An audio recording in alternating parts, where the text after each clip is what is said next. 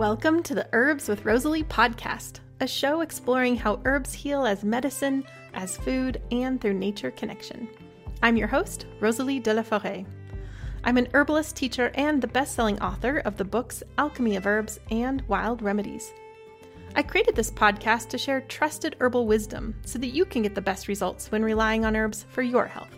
I love offering up practical knowledge to help you dive deeper into the world of medicinal plants and seasonal living. My goal is that you'll walk away from each episode feeling inspired to start working with herbs in your everyday life. Each episode of the podcast is available on my Herbs with Rosalie YouTube channel, as well as your favorite podcast app.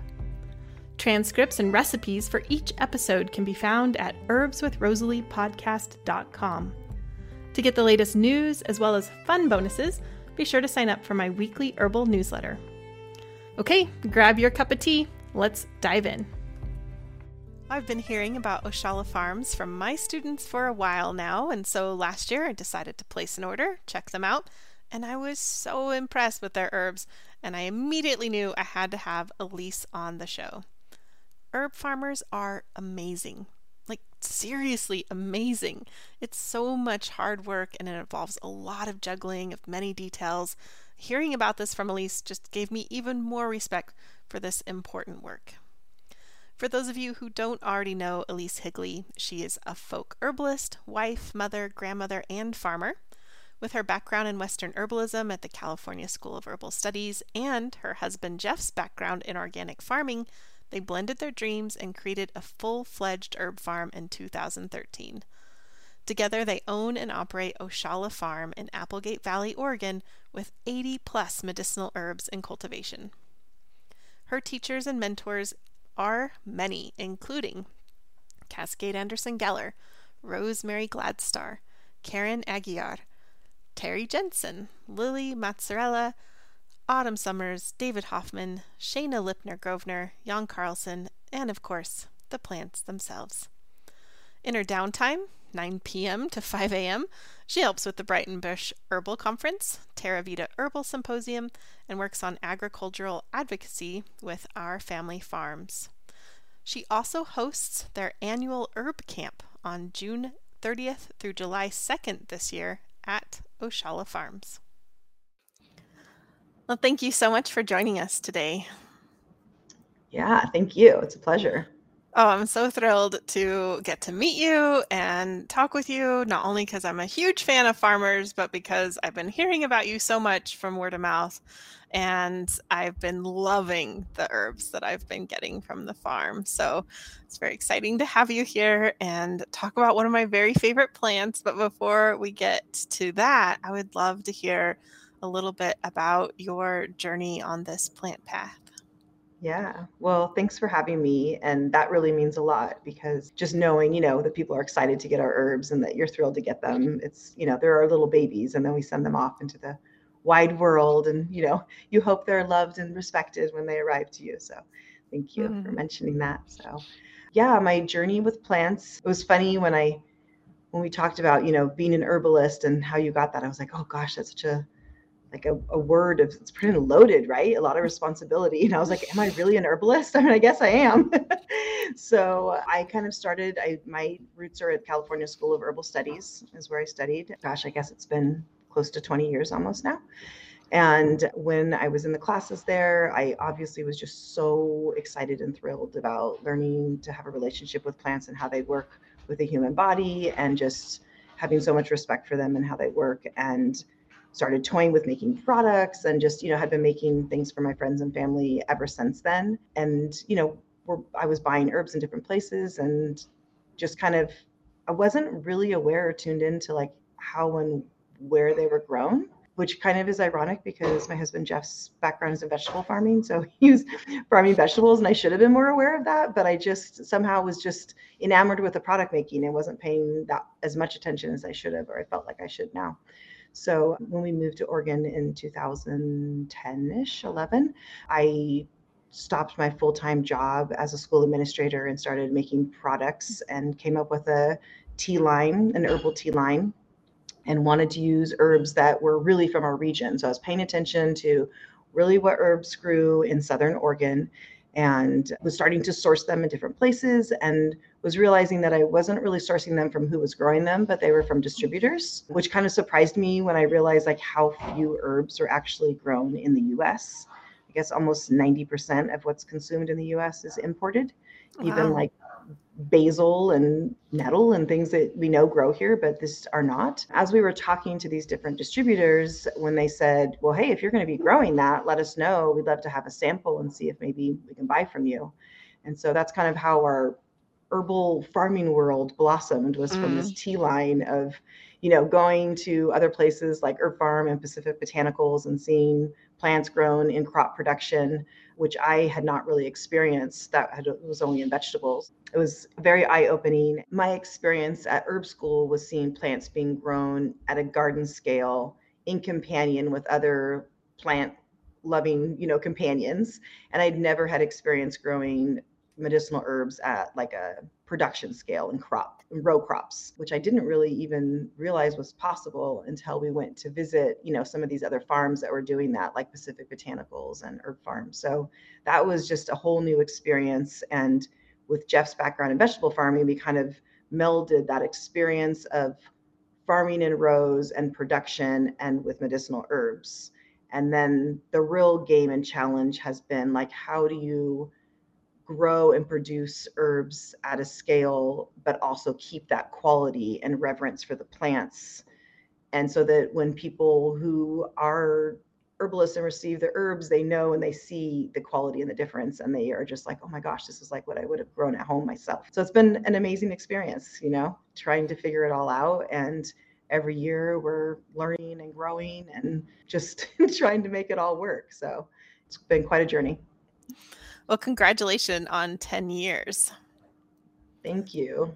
So I'm just in my mind, I'm trying to picture what that must have been like for you and Jeff, because I get that he was a farmer before, but that's still like a big decision to be like, we're going to be herb farmers now.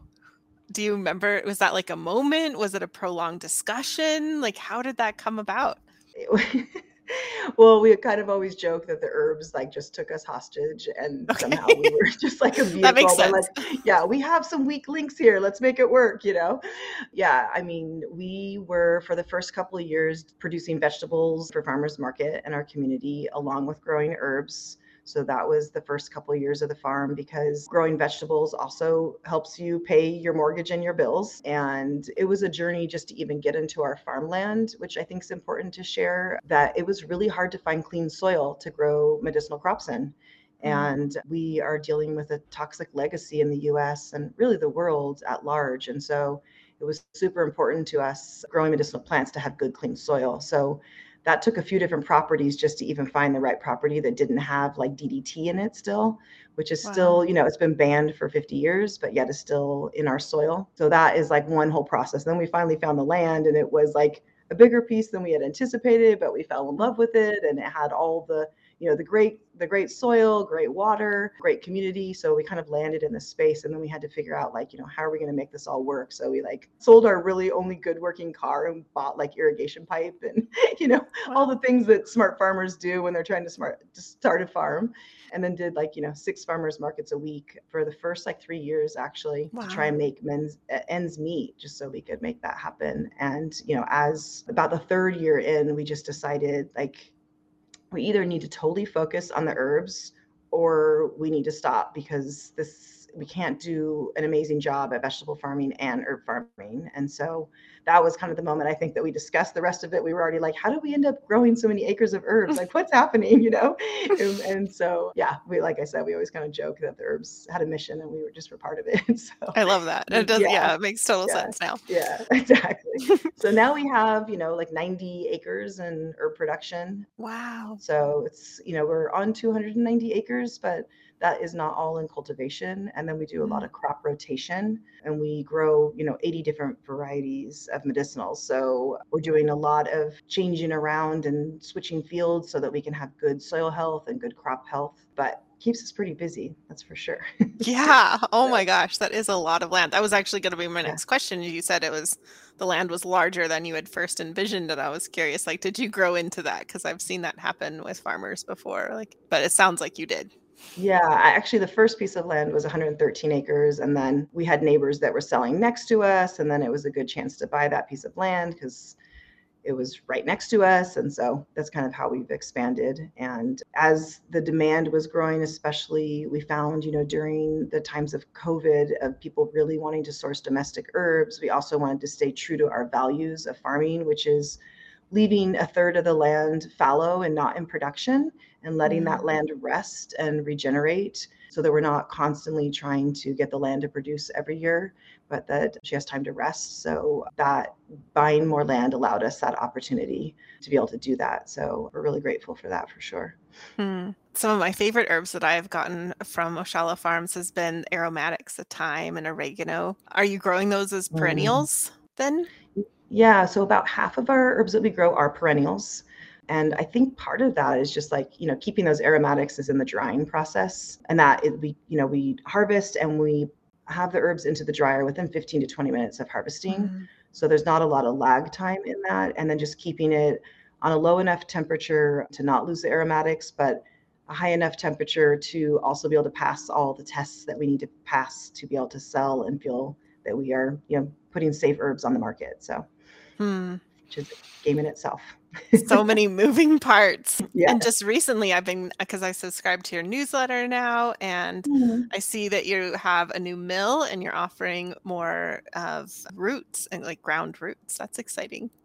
Yeah. It's a huge step. We've been really, it's always been a bottleneck as we have been harvesting all those roots, but then we have to send them out to get milled, and then they're not in our possession for months at a time. And, it's just been a game. And then also paying freight to send them down to a mill and then back to our farm has been challenging. So now we'll be able to mill. We are actually currently milling ashwagandha today. Again, we're really excited to be able to have that opportunity, and just, we have a great team of people that work with us, about 20 people altogether in the height of the season, and about 15 of us full-time year-round.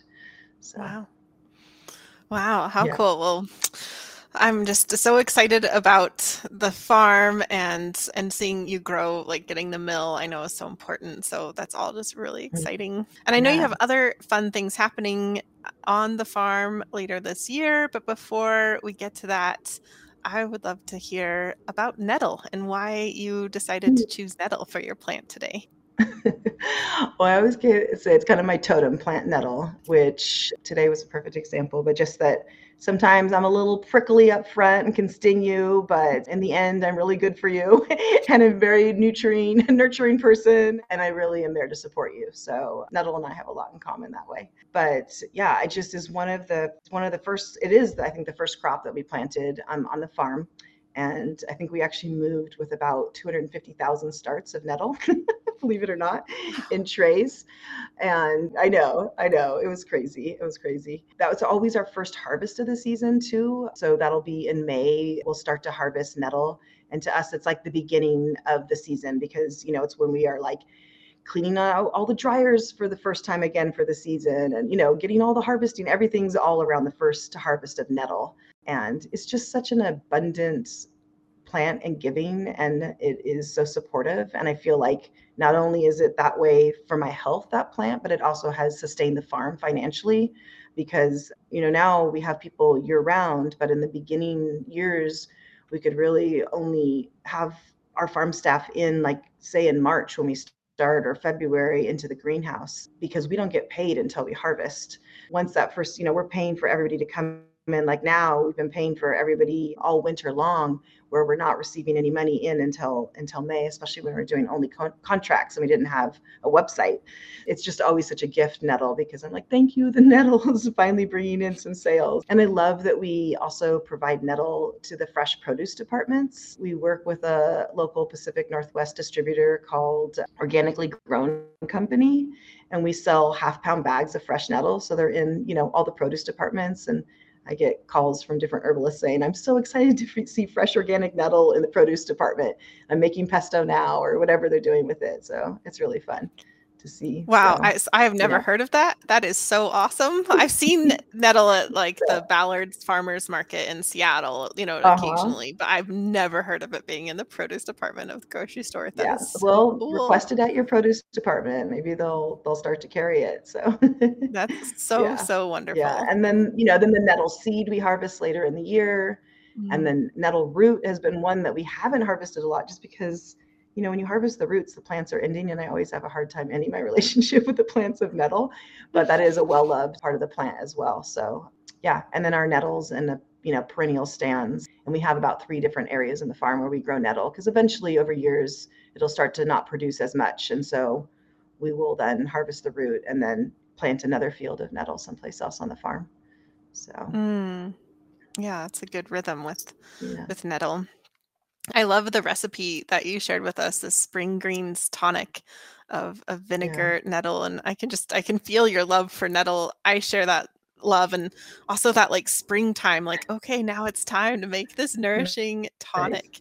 Will you share a little bit about that recipe? And people can download that at herbswithrosalie.podcast.com and get the beautifully illustrated Yeah. recipe card. But I just love to hear like your inspiration for sharing this with us. Yeah, I think my excitement about this like kind of annual tradition of gathering nettle and making the spring tonic is just kind of like fire cider is as well. It's something that you can do every year, and that it brings so much, not just nourishing to the body, but when you're consuming it, but also just making it. So I feel like that's part of it. And, I love to gather the nettles fresh. You also can use dried if you don't have fresh available. You also can use any kind of fresh herbs that are growing around your house and that are clean and healthy, like miner's lettuce or different plants that are growing. There's dandelion greens that are popping up now. There's beautiful violets right now all over the farm. So those are fun things to just add into this. I just use a quart jar. I fill it halfway filled with chopped different herbs. And sometimes I leave some bigger than others just because I like to see them floating around in there and enjoy the beauty. And then I think the biggest thing is just making sure that where you're collecting your herbs, that there's a good clean source, right? Like you're not getting it from the side of the road where they spray or something. And then organic apple cider vinegar. Actually did a fun class at our herb camp last year about making your own apple cider vinegar. So you can make your own or you can buy it. I always use organic and raw apple cider vinegar, and just pour it over the herbs, chop them up finely, pour it over the herbs. And you can just shake it every day, make sure to label it. That's just like one thing I'm sure everyone talks about making products, making sure you label correctly. I've always been taught to label on the jar versus the lid, especially if you have lots of things and you're opening them and you take lots of lids off and then you don't remember which one's which. You can also experiment doing, one with all mixed spring tonic herbs and then another one just with pure nettle, and see what kind of vinegar you like the best. And then I usually start using it in a few days, but ideally, I mean, if I'm out, but in a few days, you'll start to even get some flavor. And then I would say, I usually do moon cycles, but for 4 to 6 weeks, whatever works for you, you can strain out the herbs and then you can press those. And sometimes I'll even add those into like soup broths or whatever, because they're already infused with the vinegar. And so it's great for having broths, just throwing in those herbs that have been macerated in the vinegar. Oh, And that's a very good yeah, tip. use it for salad dressings or marinades. You can, dilute it in water and take shots of it in the morning or whenever. So it's Love kind of that. my fun spring tonic ritual. Yeah. Oh, lovely. So, Thank you for sharing that with us. What are some other ways that you like to enjoy fresh nettle? oh gosh, I mean, I kind of joke. I mean, my family, especially when the kids were little, they would be like, "Is nettle in this?" Like, of course it is. So I do nettle enchiladas. I do nettle pesto. Gosh, what else do I do? I mean, I'm always freezing nettle too with olive oil just because then I can add it. I love nettle soup. Oh my gosh, Mhm. so good.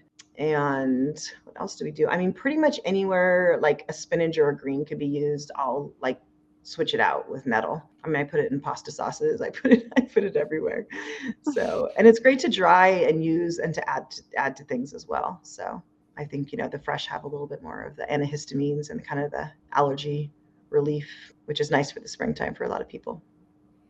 But yeah. Well, let's talk about dried nettle because it is so much fun to have the fresh nettle as they're going to start Mhm. popping up here in a bit too. And I wanted to reiterate the freezing of the nettle because I'm a big fan of that. I blanch mine, freeze them in Mm. vacuum sealed bags, and then we get to enjoy them all winter long, which just feels really important to have that local nutrient dense food. We eat a lot of local foods here. We're in a farming community too. And we grow most of our own food, but it's like, it can be really easy to have like a lot of potatoes and winter squash and these stored beets, stored vegetables, carrots, etc. So that those greens feel really important when there's snow on the ground here. So yeah, the fresh nettle is fabulous, but the dried nettle is so important. I don't know, I probably have more nettle dried, even though I love it fresh. So you said you can add it to anything. It does have a little bit different texture though when it's dried. So do you have any like tips or exactly what you like to add it to, or how you like to work with dried nettle? Yeah, I guess I just want to add one more thing on the fresh. It's interesting that you were talking about the blanching, because I know in some recipes will say to, blanch it first or cook it slightly because it'll take the stinging out. For my pesto experience, I just use it fresh. What about you? Because I feel like the grinding, I have a pretty good blender though, so maybe that's let's talk about that, because so when I was taught about nettle, it was always like you have to cook it first. For freezing purposes, the blanching helps, I think, to keep it, in that kind of like fresh state or whatever. I think that's important. But then for many years, I was told like you had to cook it because it was like bad to eat it raw. And then actually one of my very first podcast episodes was with Rosemary Gladstar herself, and she recommended a nettle pesto, which did not involve cooking. And I was like, well, if Rosemary doesn't cook her nettle, then I'm not going to. And so after that, I like fresh nettle pesto works great. And I have a nettle cake recipe that I used to blanch the nettle and then puree it and then put it in the cake. And after discussing that with Rosemary, I just went, just pureed it. I'm always in for what's simple. So if it works for Rosemary, it works for me. And it sounds like that works for you too. So yeah. Good. Thanks for having that conversation. Yeah, I've kind of the same thing. You see so many different variations of like blanch it not, but I use it fresh. And I used to sell, nettle pesto at the farmer's market, 500 containers a week. And I never had any problems with it. Yeah. Well, that's a very big like testimony for that. So yeah, okay, I didn't have anybody complaining. I do have people complaining about, reaching into the bag of stinging nettle from the produce department, not knowing that it's stinging nettle. I'm like, it does say stinging nettle on there. So now we have a disclaimer, like, put gloves on. Although sometimes people do call at the farm every once in a while, like, can I pay you to run through the nettle field? I'm into ertification. And, I'm like, no, we're not allowed to do that. But I love that you're asking. That could be like a side business, like the special patch that's just for ertication. I know. Jeff found some, I don't even know if it's like some YouTube video or something. It's a farm in England that has a fresh nettle eating contest once a year. They eat like this amazing amount of nettle. I was like, I don't know if we could get away with that, but seems fun. So, but dried nettle. Yeah. Let's talk about dried nettle. All right. Let's do it. So, I mean, I do rehydrate a little bit I usually just put it in soup recipes if it's drying, or I'll grind it and make a powder and I'll use it in like directly on something as like a sprinkle, like a gamasimo or something like that. I'll add it in, or mix it like with like with a smoothie or something, then I use the powder and I just, I just use the powder and powder it up that way. Or I'll put it in dry and put it in a smoothie because I feel like it kind of rehydrates enough, but mostly in soups and things that I'm using the dry, or obviously tea, because I love dried nettle tea. So yeah. I feel like the dried nettle tea, especially that like strong nourishing infusion where you're using an ounce of the herb to a quart of water and steeping that in hot water overnight, feels like somewhat of an herbalist rite of passage. And it's something that I teach my students.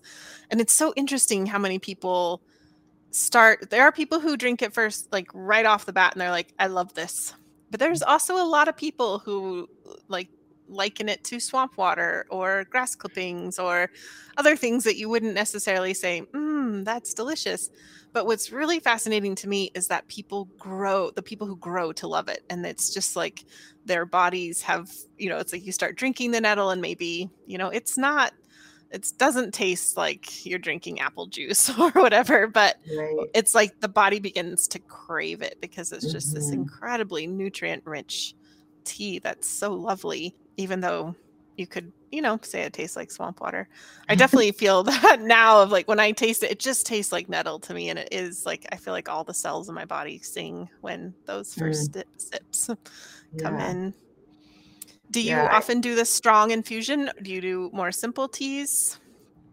Yeah, I go back and forth with simples and blended teas. I mean, I make herbal blends and sell them, so Right. Right. but I am a huge proponent on my own kind of ritual is I pick an herb for the month or two and then I just like you said put an ounce in a jar and I put put hot water over it and let it steep overnight and then I kind of grab that to go for the day because I don't find personally that I'm really very good at making the time to sit down for a cup of tea.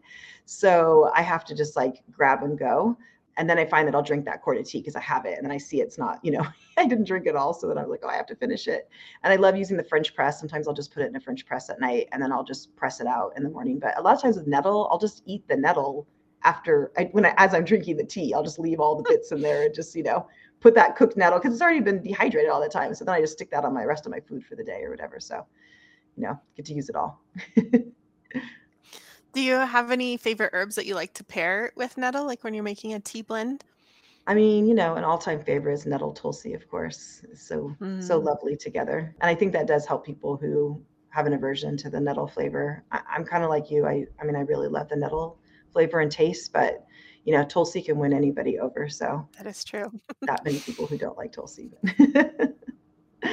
So yeah, it's a favorite. We have a blend. It's nettle, tulsi, half and half, and then a bit of borage just for the energetics of courage. It's called Be Good to Yourself. And I've got that borage in there to kind of give some courage because sometimes it takes courage to be good to yourself and also adds a little salinity to the blend because it can be a diuretic. And so, yeah, just keeping it in. So Lovely.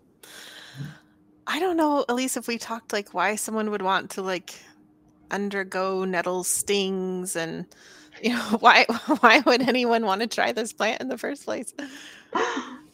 the nettle stings, like why they would want to Well, like why like people, because some people might be like stinging nettle. Why would oh, you right. want to eat that or drink it or have anything to do with it? Right, right. Well, I mean, I think we talked about all the like, nutritive, high in iron, high in minerals, like all of those parts of the plant are just so nourishing. So I feel like it's like a staple as far as nourishing and fortifying the body. Like for me, that's like I go to, like I'm feeling like, okay, I need to stay strong and I have stuff to do. Like it's always like nettle is probably as a farmer, that's probably one of my go-tos. And then of course we kind of touched upon like the antihistamines of the plant, which, it does have a lot of allergy support, which I think, that draws, I think probably most people know it from that. The stinging, like with the ertification we kind of talked about was like people will do like a flogging of the fresh plant and it creates welts. That's the stinging part. So anybody who hasn't experienced stinging nettle fresh and being stung, it has this like kind of welting effect on your body that keeps lingering for hours. But it does give, you have all this stimulation. And so especially people with arthritis, that's kind of a tradition. I guess it's a European. I don't think it's very popular in America, but do you know some background on that part? I learned of it as a European tradition. Interestingly, they've done studies on this, which I just like, it just cracks me up every time I think of it. Can you imagine, like, we're looking for people who are willing to be flogged with nettle. It's part of a study. Right. Sign me up. But it turned out well for, I think I've seen 2 studies, one on thumb, like osteoarthritis pain, and one on knee pain. So, but yeah, old European tradition.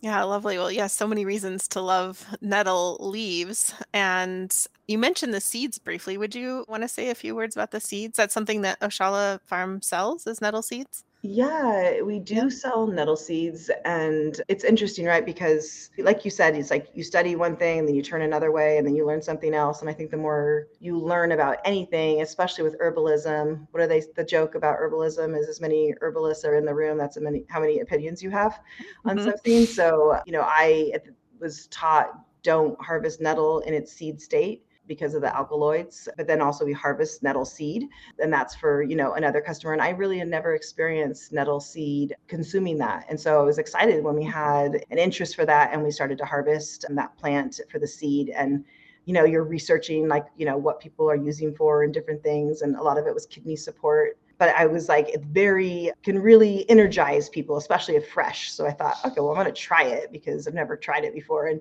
we're eating the seeds out there as we're harvesting. And yeah, that stuff, I mean, it is strong. It is really, really strong. Like I remember the end of the day, hadn't eaten anything, full of energy, kind of wired. And I was like, what's wrong with me? It was like I had like, a pot of coffee or something, and I don't really drink coffee. So I was like, oh my gosh, it was the fresh nettle. And of course I had to like try it again because I wanted to make sure that's what it was. So I think it's, kind of advised for people who are maybe adrenally having issues or stressed to not be that great. So I don't know. I'd love to hear your thoughts on nettle seed too, and what your take is.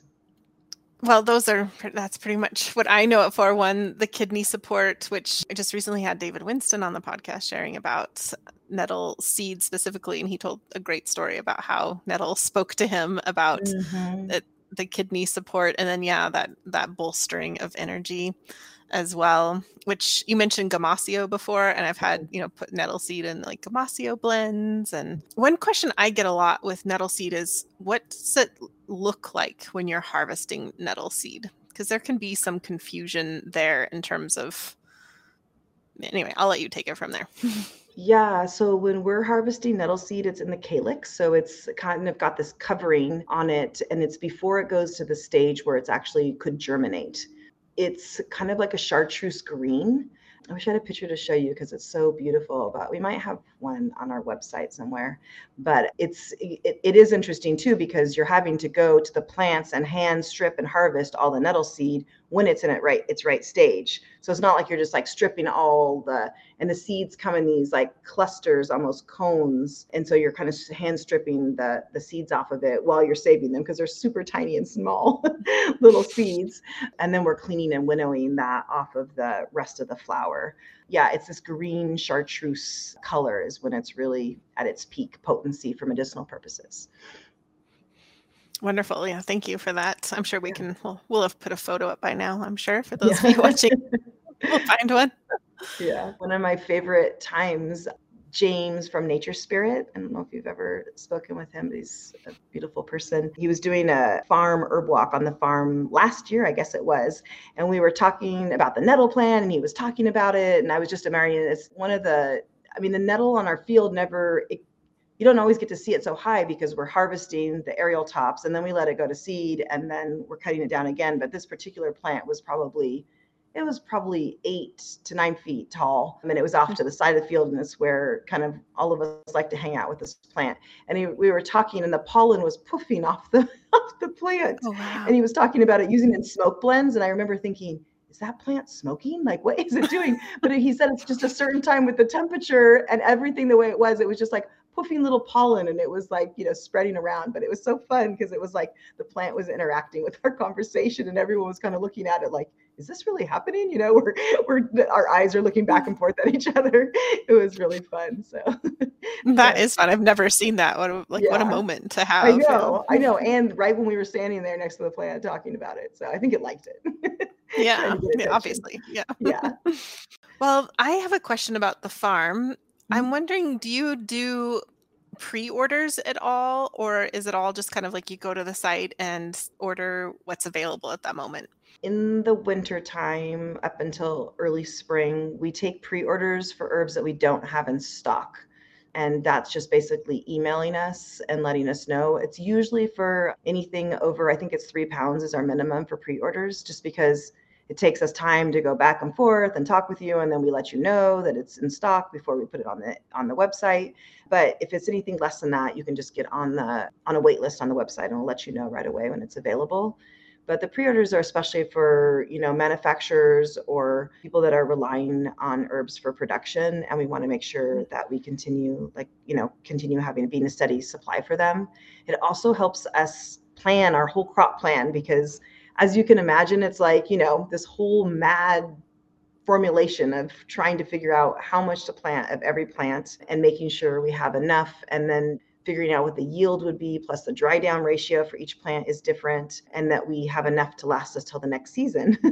So, and then, sometimes you have a customer who comes in and buys all of it, and then you're out for the whole season. So it's a whole guessing game. So if you get your pre-order in, then we kind of know that we can supply that for you and make sure we plant enough for your needs. So that's how that works. My best friends are farmers, but so I feel like I know a little bit about the farming world, but what you just explained to me, I just feel like, wow, okay. There's a lot going on here in terms of everything that needs to be thought of. And then the plant families, because it's like, sometimes, we grow on contract for medicine making companies or body care product companies. And it's like, they want you to grow a certain amount of certain plant, but maybe we already have a lot of that plant family, like the Asteraceae family, already in the field. And we don't want to plant too much of one plant family or another, so that we can make sure that we have good health in our plants. So it's just the human race. Like, we want diversity. That's the strength, right? Is having diversity. Plants are obviously the same way. For the health of the whole farm and for the planet, diversity solves a lot of problems. So, yeah. It's really wonderful to hear all that you're doing with with the size of the farm that you have, because I am more familiar with, smaller farms. It's just really impressive, all that goes into it, all the different, like you're saying, the fallow fields, the diversity, all of it. I'd love to hear what you have going on, for herbal offerings for folks. Yeah. The thing I'm probably the most excited about is kind of what we were talking about, the importance of just kind of having a closer relationship to the farm and the way that plants are grown out in the field. And I know a lot of people don't have the honor of being able to be with live plants, and especially so many of them at once. So we do have the herb camp once a year where we open up the farm to people camping. They don't have to camp. We do have camping bell tents that we put up for people that are coming from out of the area that can't bring a tent. But it's a chance to get to, and then we invite teachers from really the Pacific Northwest, and then a few from the rest of the United States come in. And we get a chance to really work with plant medicine right out on the farm. So it's a little bit something different that we can offer. I feel like that was one of the things I loved about the California School of Herbal Studies, is that there was a garden and that we got to go in and garden. And I feel like in the herbal world, sometimes, we don't get to be with the plants enough. And so it's really great to be able to give a whole weekend for people to experience plants in the field, make medicine, fresh plant tinctures, and all of that out there. And then just even sitting out in the field with a whole field of echinacea or half an acre of tulsi you're sitting with, you know what I mean? It's just really, it's wonderful to get to, go around and see actually how many plants you do know out there, and having a connection with them. So, and then you get to geek out with a bunch of other plant lovers and play music and have fun herbal mocktails and fun stuff when we do the marketplace, and just a kind of that, just creating community, because I think we're a lot of really good fun people out there, all these herbalists. So it's good to get together once a year, and also for us to get a chance to really enjoy and take back the beauty and kind of just rejoice in all the hard work. Because I feel like as a farm, with farmer friends, it's like we work really hard and a lot of times I feel like we don't sit back enough and just really enjoy the space, because we're always working and making sure things are getting done. So it's a weekend for us to relax and hang out and be with other herb lovers. So that's my whole highlight of the year is the herb camp. Oh, I love that. So you said it's a weekend. Yeah. And about how many people come? It's usually about 150 people. Oh, wow. Yeah. That's lovely. So. And it sounds like it's kind of it sounds almost like an herb conference, but maybe a little bit more flow to it. Maybe is there certain classes that you show up to at a certain time, or? It's a morning workshop and an afternoon workshop, and then there's different activities. So we start on Friday and we do a whole farm tour, and we go in the dryers. We do have a farm growing track kind of for people, because we do have people that are there that are other farmers that just want to learn, or herbalists who want to grow their own herbs. So we try and help out on that end and get people more connected. And then we also have a lot of our buyers come and audit us that weekend, which is kind of an interesting, fun thing, but it's their chance to get to do a farm visit and check off that they've actually seen what's going on at the farm once a year and know that we're doing what we say we're going to do. And then they also get to have a really great fun weekend. So that's fun too. So we do a special kind of audit walk with some of our buyers that need to do that. So, because, we do have obviously if you're buying herbs from us, like you should feel comfortable going to any farm that you buy herbs with and know that they're doing what they say they're going to do, but also we're a full production farm. So it's kind of nice to get some kind of notice, but you should be able to go and check out where your herbs are being grown and feel like you don't have to, it shouldn't be a closed door. So yeah. And then there should be music and mocktails too. So it I sounds mean, like, yeah, so. because why not? Yeah, if we're all there together. So yeah. And what are the dates for the camp this year? For 2023, it is June 30th through July 2nd. So yeah, it's up on our website, which is oshalafarm.com. And can you describe where you're at? Because some people might be, I'm sure right now, wondering like, I want to go to that. Where do I go? Yeah, we're in Southern Oregon. So we're in between Ashland, Oregon and Grants Pass. Our address says Grants Pass, but we're really in the Applegate, which has no we don't have a zip code. So we take Grants Passes. Yeah. So yeah, Medford Airport is where you fly in. We actually get people from all over the states, which is so fun. It's really great to see people from all over. So yeah.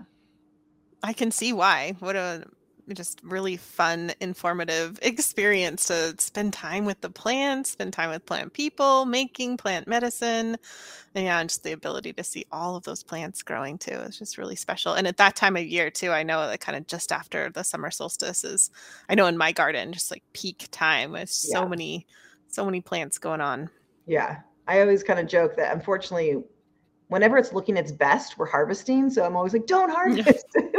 It looks amazing. I can't say anything because then we're harvesting. Jeff's like, isn't that the point? We harvest at like the peak potency. Like it looks amazing. It's, we're harvesting. I was like, just enjoy it for a few hours, I completely understand that because I have a very hard time getting stuff from my garden and I grow over 100 medicinal plants. Nice. But I don't harvest all of them because I just can't. And so I'll end up ordering them from wonderful places like Oshala Farms so that I can, and some things like astragalus, which I know that you have, I couldn't grow enough astragalus for me and just me and my husband. There's 2 people, but we go through so much astragalus. Mm-hmm. And so that would be rows and rows of astragalus for us. I can't do that in my little garden. So it's nice to be able to know I can get them from places where I really trust and then enjoy my plants.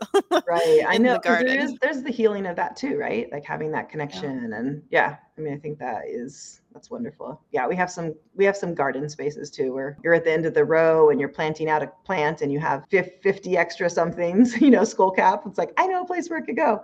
So yeah, we have some spots like that, which is pretty fun. Yeah. Well, thank you so much for sharing about Nettle and sharing about the farm and sharing about Plant Camp. Before you go, I'd love to ask you the question I'm asking everybody in season 8. And that question is, what has been your most important herbal mistake? The most important herbal mistake that we probably made on the farm was when we grow to the scale we do, there's not a lot of books or guidelines on. Sometimes it'll say could make people photosensitive, be careful or whatever, but it doesn't happen to many people or whatever. Could be slight allergies or something like that. But we had a harvest of rue and it was kind of a lot. It was 600 row feet. And, we told everybody, wash your hands after because it could make people photosensitive. We were harvesting calendula afterwards. Nobody seemed to have any problems. The next day we got a phone call from somebody and they said, do you want the good news or the bad news? And I was like, what's going on? It's like, well, I can't come into work today, but the good news is that, what is it? My profuse vomiting has nothing to do with this blistering rash on my stomach. And I was like, what? I called the poison control and this is what they said. I was like, what is happening? So we ended up calling some other botanists and herb scientists and asked like what could be happening. And they're like, oh yeah, the rue. Yeah, that'll, make sure at least you have comfrey so you can just keep slapping the comfrey on there, but it's going to last a while and you're going to think it's not going to ever go away. But after a few months, it'll be fine. I was like, a few months.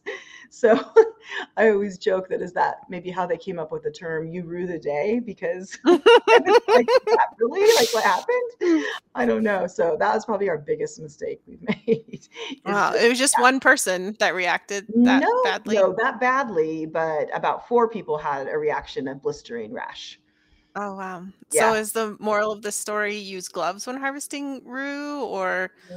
Yes, and just make sure when you're taking those. I mean, we still have people that harvest it. We haven't had any problems since that time, but it's just that it exudes this kind of milky liquid. Nowadays with COVID, people are even more avid about washing hands, but I think in those days people were just like, "Oh, I washed it a little bit and it was fine." Yeah, so it's really you have to get rid of it once it's on you. Yeah. Yeah, exactly. Yeah. Yeah. Yeah. Gloves are hard because with some, I mean, if you're using disposable, we don't really use disposable gloves on the farms to try and limit our plastic intake, but sometimes with planting too, stuff can Mhm. break. And so, but yeah, it's a beautiful flower and a beautiful plant, but it's a strong one and lots of lessons to be learned for sure. Always learning, Yes, that is a being reminded of having reverence for the plants. yeah. So hopefully nobody's harvesting that much rue that it will matter, but yeah, just being aware. So Yes, I grow rue in my garden, and it's one I just admire the beauty of rue. You mentioned, uh-huh. Elise, that you're trying to limit the plastic on the farm, and I'm so glad you mentioned that because I had wanted to mention how much I appreciated getting herbs from Oshala Farms and having them in paper bags. That was really cool. And then there's instructions on there, like put this in a glass jar once you get it. So that was just great, and it was just really wonderful to have it come in a paper bag and have no plastic in there. So thanks for that. Yay. Yeah, of course. I know it was kind of a bold move at the time. We were hoping we got a little bit of flack, but mostly love from it. So Yeah, yeah, well done. Thank you. yeah, And best of yeah. luck for this growing season and with plant Thank camp. That you. sounds really fun. It's Yeah, herb camp so actually, but I like your herb plant camp. camp better. I feel Yeah. like maybe we should change the name. Yeah, I just pulled that from somewhere. Sorry about that. I Yeah, love herb it. camp, I'm plant like, camp. I like that. So It's gonna we be hope to amazing. have you down sometime. It would be amazing. So Yeah, it'd be wonderful. yeah. Yeah. And we do farm tours every month too, just to put that out there. So, Oh, okay, cool. yeah, we do farm tours May through September, I think is when we do farm tours. So Oh, yeah. if I lived in the area, I would come every month because there's something new every month Well, I'll to have to see, lure I'm you sure. down to herb camp some year and get you down here. It'd be really fun. Yeah, So it'd be wonderful. yeah, Yeah, thank good. you. Thanks so much for your time. Yeah, thank Thank you for your you. time, Elise. It's been wonderful. All right. Well, take care. Thanks for being here. Don't forget to head over to the show notes at herbswithrosaliepodcast.com to get a transcript of the show. There, you'll also be able to sign up for my weekly newsletter, which is the best way to stay in touch with me. On the show notes page, you'll also find convenient links for the many places you can find Elise. You can also visit Oshala Farms directly at oshalafarm.com. If you'd like more herbal episodes to come your way, then one of the best ways to support this podcast is by subscribing on YouTube or your favorite podcast app. I deeply believe that this world needs more herbalists and plant-centered folks, and I'm so glad that you're here as part of this herbal community. Also, a big round of thanks to the people all over the world who make this podcast happen week to week. Nicole Paul is the project manager who oversees the whole operation from guest outreach to writing show notes to actually uploading each episode and so many other things I don't even know. She really holds this whole thing together. Francesca is our fabulous video and audio editor. She not only makes listening more pleasant, she also adds beauty to the YouTube videos with plant images and video overlays. Tatiana Rusikova is the botanical illustrator who creates gorgeous plant and recipe illustrations for us. I love them. I know that you do too. Christy edits the recipe cards, and then Jenny creates them as well as the thumbnail images for YouTube. Michelle is the tech wizard behind the scenes, and Karen is our student services coordinator and customer support. For those of you who like to read along, Jennifer is who creates the transcripts each week. Xavier, my handsome French husband, is the cameraman and website IT guy. Thanks to Rising Appalachia for their beautiful song, Resilience. Find more of their music at risingappalachia.com. It takes an herbal village to make it all happen, including you. Thank you so much for your support through your comments, your reviews, your ratings. I read every review that comes in because they're like a little herbal love letter that brightens my day. Like this one. I especially enjoyed the episode about the 3 ways of herbs that are healing. As a seasonal allergy sufferer, 2 thumbs up for the Nettle for the allergies episode. I used strong nettle tea this year for the first time, starting a couple of months before allergy season, and I found my symptoms far more manageable than they have been in the past. Do you love this podcast? If you leave a review for me on Apple Podcasts, I may be reading your herbal love letter on the show next. Okay, you've lasted to the very end of the show, which means you get a gold star and this herbal tidbit. Well, first of all, herbalists love to love nettle. It's nutritious and it's medicinally powerful. To date on the podcast, I've interviewed Rosemary Gladstar and David Winston about nettles. I've also released 2 solo videos on nettle. If you haven't listened in already, check out all of those episodes for lots of info plus delicious nettle recipes. Some people will tell you that growing nettle in your garden is absolutely bananas. But I do it, and I love it. Nettles are some of the first greens to show up in the springtime, and I love having them nearby so I can harvest them really easily. To grow your own nettles, it's often easiest to transplant them from another existing stand of nettles. They will grow and spread easily from their roots. Because of this spreading ability, I grow my nettles in a container raised bed where they can't escape, at least through their roots. Or if you don't already know of an existing stand, you can buy nettle seeds and then start your own. Nettle leaves like to be harvested when they're young.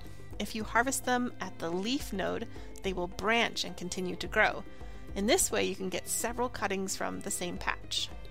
Nettle also loves to be severely cut or mowed down. They will grow back for yet another harvest after you do that. Grow your nettles in super rich soils. I put more compost on my nettle patch every year. They also like a bit of shade and lots of moisture. Enjoy your fresh nettles.